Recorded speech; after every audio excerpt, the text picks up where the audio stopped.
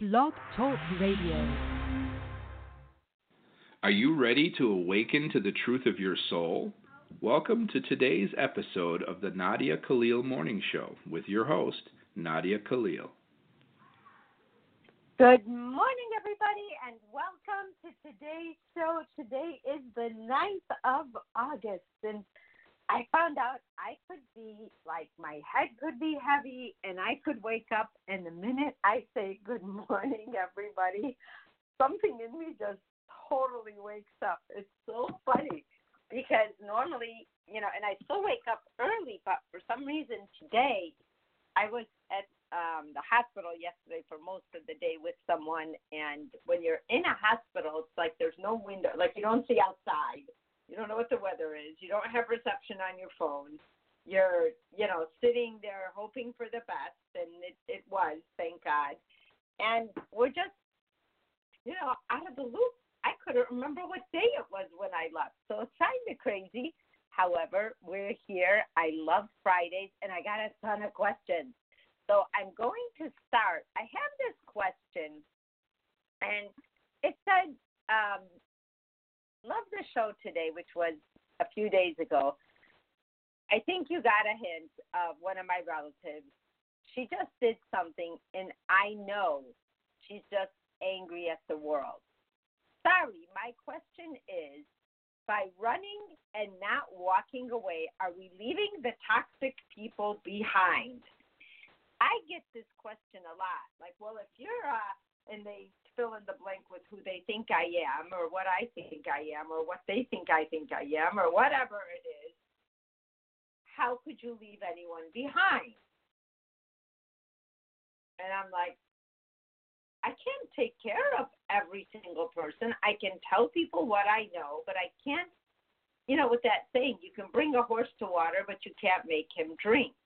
People can hear things all day long, but what they do is who we really are. What I do is who I am. What you do is who you are.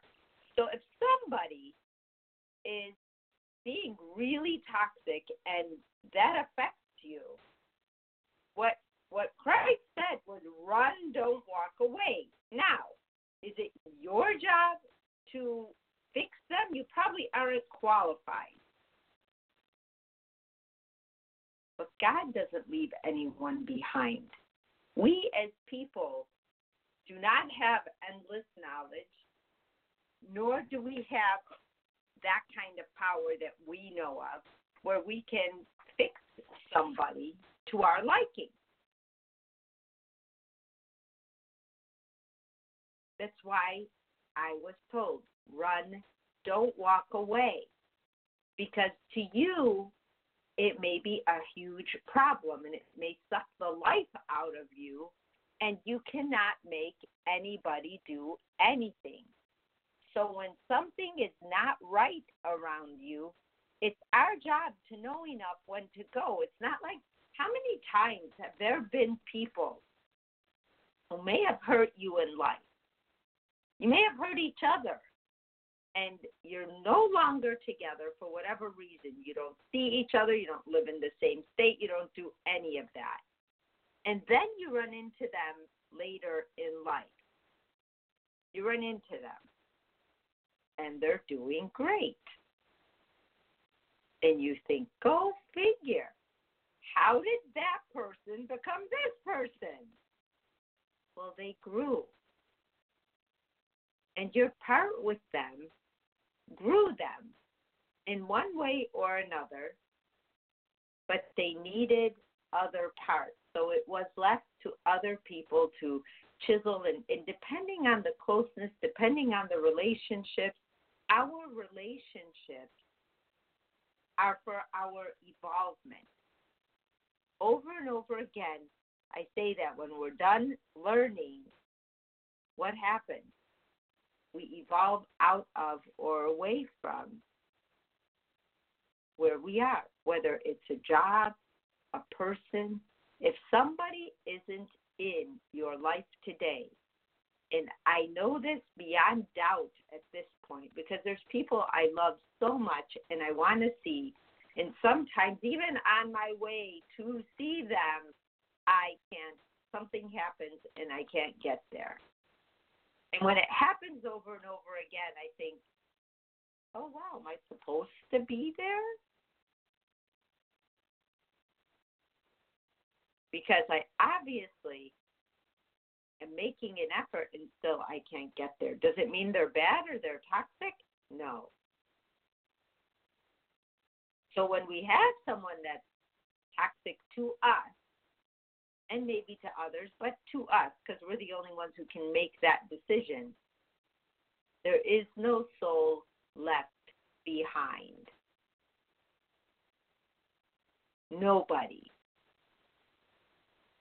Even the people we might all agree, this person just did this horrible thing to all these people.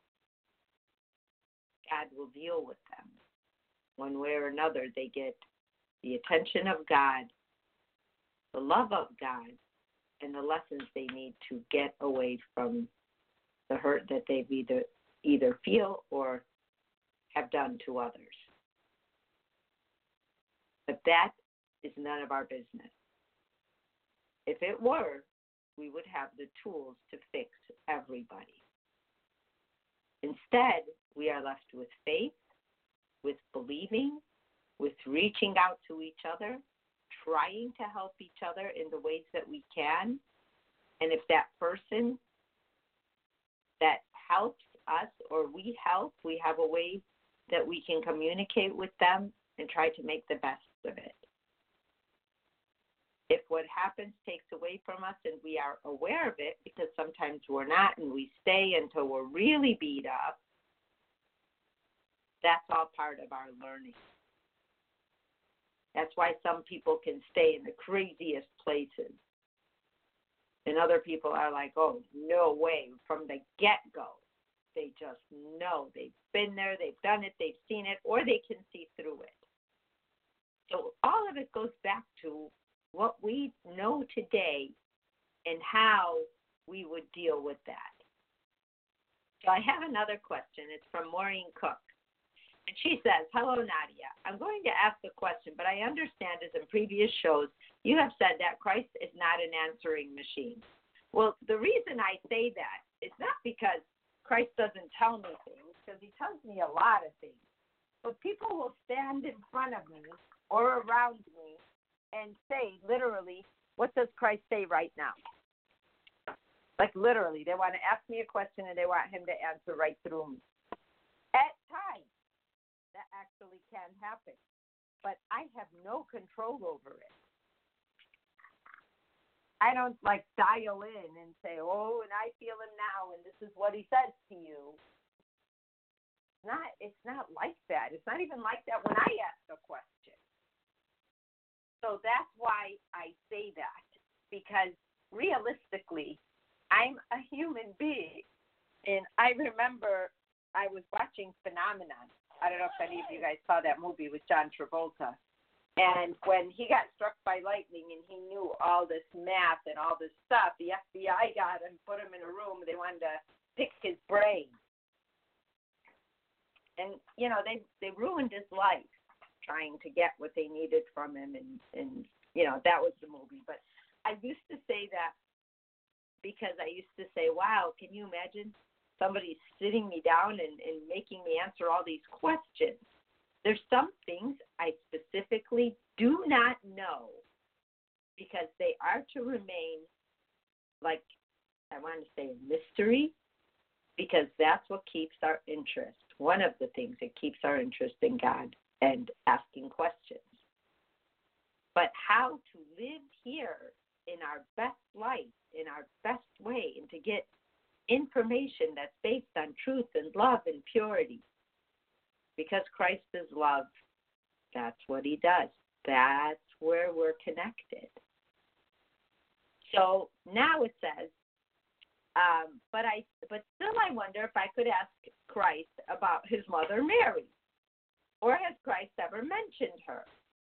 I have watched so many videos and testimonials about people seeing her, and her message seems the same mostly. And I found there are a few things that contradict what Christ says in Origins of Truth to me.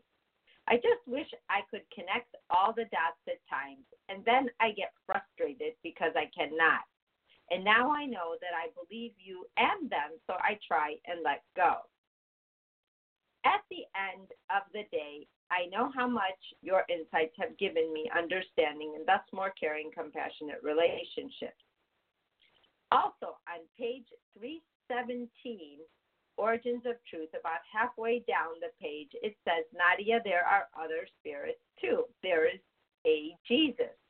However, there is not in all spirits the knowing of all things. I explained this to you prior. When he said that to me, that was pretty close in my first knowing. He let me know that there were other prophets, there were other, different kinds. There's angels that come here, and sometimes you see them, you turn around, this person is literally gone. When we're in a trauma situation, sometimes even when we're not, when we're in a happy situation. And you wonder if you saw it or not, or if you actually saw that person or not. It's actually kind of, pretty crazy, but there is, I want to say, like, always a commingling of home and earth. Because we are so veiled while we are here, we cannot see home. But home can see us. However, when you see an angel, it is not that the angels are wrong. It is the points of evolution, as in humans. However, those angels have to speak to audiences of what they can receive. So let's say you're by yourself and you're really upset and you see an angel. Like an actual angel. You don't see, but you hear, or you feel, or you do see a flicker in the room. Or you're in a car accident and somebody comes up to you out of nowhere, literally helps you. You turn around to thank them, and you wonder if you actually saw them because they're gone. It will be what you need in that moment to your level of understanding. God does not put in front of us what we can't receive, because what's the point of putting it in front of us if we can't receive it? But if we need it and it comes to us, one of the best examples I have was in a video that I saw that I rented back when we rented videos called Life After Life. And there was a woman in that video who tried to kill herself. When she was in the process of doing so, because she lived to tell about it, she said she saw and said there was an angel sitting in a chair in the corner of her room the whole time. This was before I saw Christ. And the first thing I thought, not knowing what I know now, was why didn't the angel help her? Why did she let her kill herself? Because we view that as something very sad, very hurtful from a person to themselves. And it horrifies us to think of it, because nobody wants to kill themselves. So to actually do that, or try to do that, it's a sad statement that, one, you didn't have the tools to take care of yourself, nor did you find them, and you gave up. You gave up on life, and it's hard to see or witness, even for yourself. So what happened?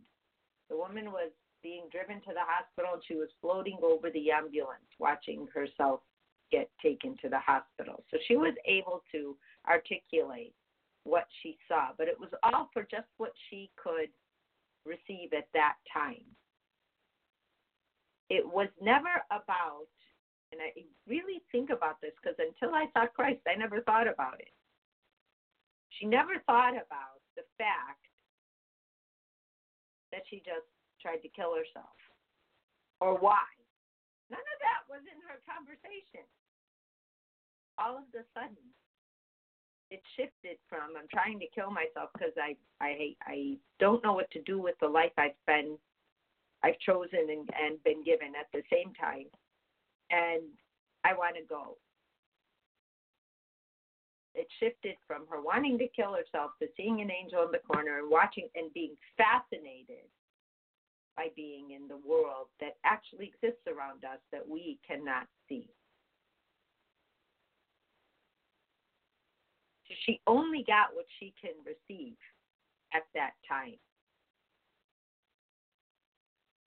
It's not that angels are wrong, but what you need in your time, what you need to know or to see to your level of understanding may seem, in quotes, wrong to someone else, but it will be what you need at that time.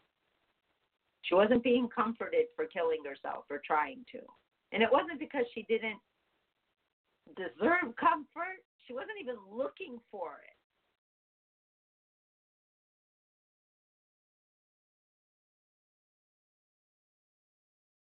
So just to, I don't know the videos you've seen. I don't remember much about Mary, especially right now. I don't remember much about that. I was not given specific. I did get some information, and especially for myself to understand what was happening to me about Christ when he was younger, about other prophets.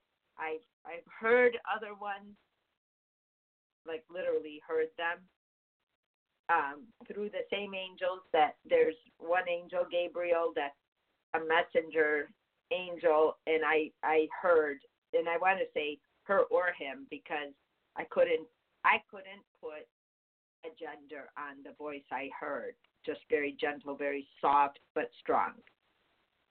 And it says, so I'm hoping you can expand on that or remember what Christ was talking about when he said he explained this to you prior, meaning that he is not the only one who crosses over. I mean, I had Christ, I had Raphael, who, when I write, comes through. I saw Michael, who is a force to be reckoned with. And I never read about them in the Bible or in any books. I know them. It's just so weird to me because had I read the Bible, I would have known who I was seeing. But I didn't. And now people tell me, you should read the Bible. Oh, my God, what you say is in there. You do it. And they're going on and on. And I said, you know what? When I talk to Jewish people, I say things that they're learning. And when I talk to Arabic people, I say things they're learning. And there may be one or two things that contradict, which is why their religion is their religion. And I just have to say, I don't know that. And honestly, I don't want to, because what I do know allows me to love you and not separate myself from you. Not make me into a corner over here.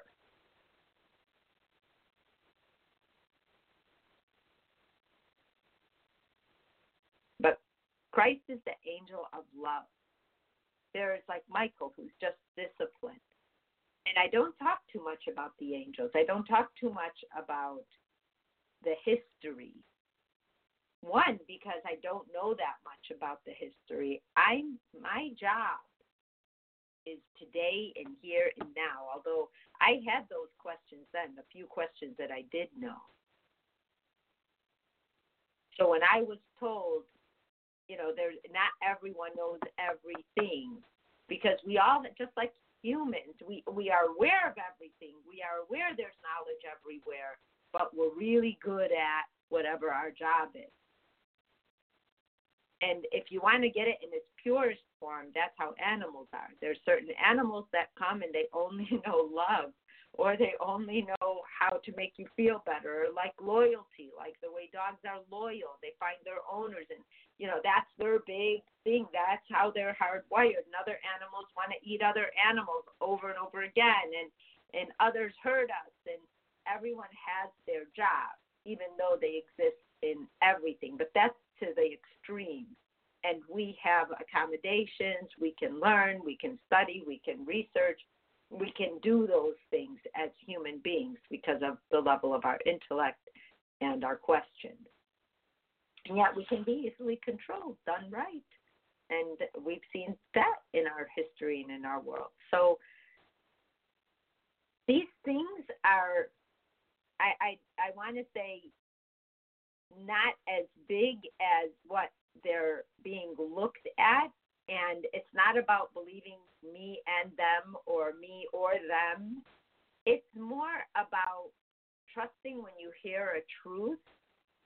And I don't know what to say for Mary or people who Mary speaks through. I mean, I can get on the internet and find so many things that people want to know or hear and somebody saying it. But I do know about truth and love and purity, and I do know about the power of those things over and over again in our lives, because my job is to bridge people's souls back to them. And if that has happened, I have done my job in a way, in that way. So there's another question. It says, hello again, I have another question. In Origins of Truth, page 319, it says, God does not abandon, nor does God dictate. God is love, and he will become what a soul perceives him to be.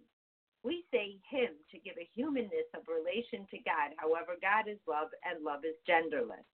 End of the book quote. My question is, how does God become what a soul perceives him to be? Why would God do that? I do not understand why God would change. Or am I misunderstanding this quote? And maybe Christ is trying to say that we only perceive God as we want to believe him to be. Thanks again. I really hope you have time to answer these. So now we're talking about God is love and God is genderless. How does God become what a soul perceives him to be? God will be whatever you think he is. If you think God is bad, what happens? You build an argument for God being bad. Does God have anything to do with that? No. God is love. But he will become whatever you perceive him to be. It's not God that's changing. It's us that's view changes about God along the way. Think about it. There's people who don't believe in God, so now there is no God. But the minute that person believes in God, now there is a God. And now they feel like they have proof, and they've, found the reason and why they didn't believe. Or maybe they were mad at God because they didn't get what they want from God. So it's just amazing how many different pictures of God there are to people. Now we have religions that focus on God, and they turned him into what they want him to be. He's a God that doesn't want sinners, or he's a God that is angry at us, or he's a God that's going to put us in hell, or he's a God that would never put us in hell. And so we're the ones who change the perception of God. God himself is love, and God himself is genderless. So when we say him, to give him a humanness, it's because we are reducing his role to what we need him to be. We're taking God and turning him into a narrow road of what we need to see, what we need to believe God is, and why we need to believe him to be that. It's interesting, but it's actually that simple. God is whatever you think he is. Before I saw Christ, I talked to a God that had the potential of burning me. And I was quite invested in hell because I was taught to be invested in not going to hell. After I saw Christ, what happened? I knew God would not burn me. Now, what I turned God into went away because now I had knowledge that changed my thoughts of who and what God is. Think about that.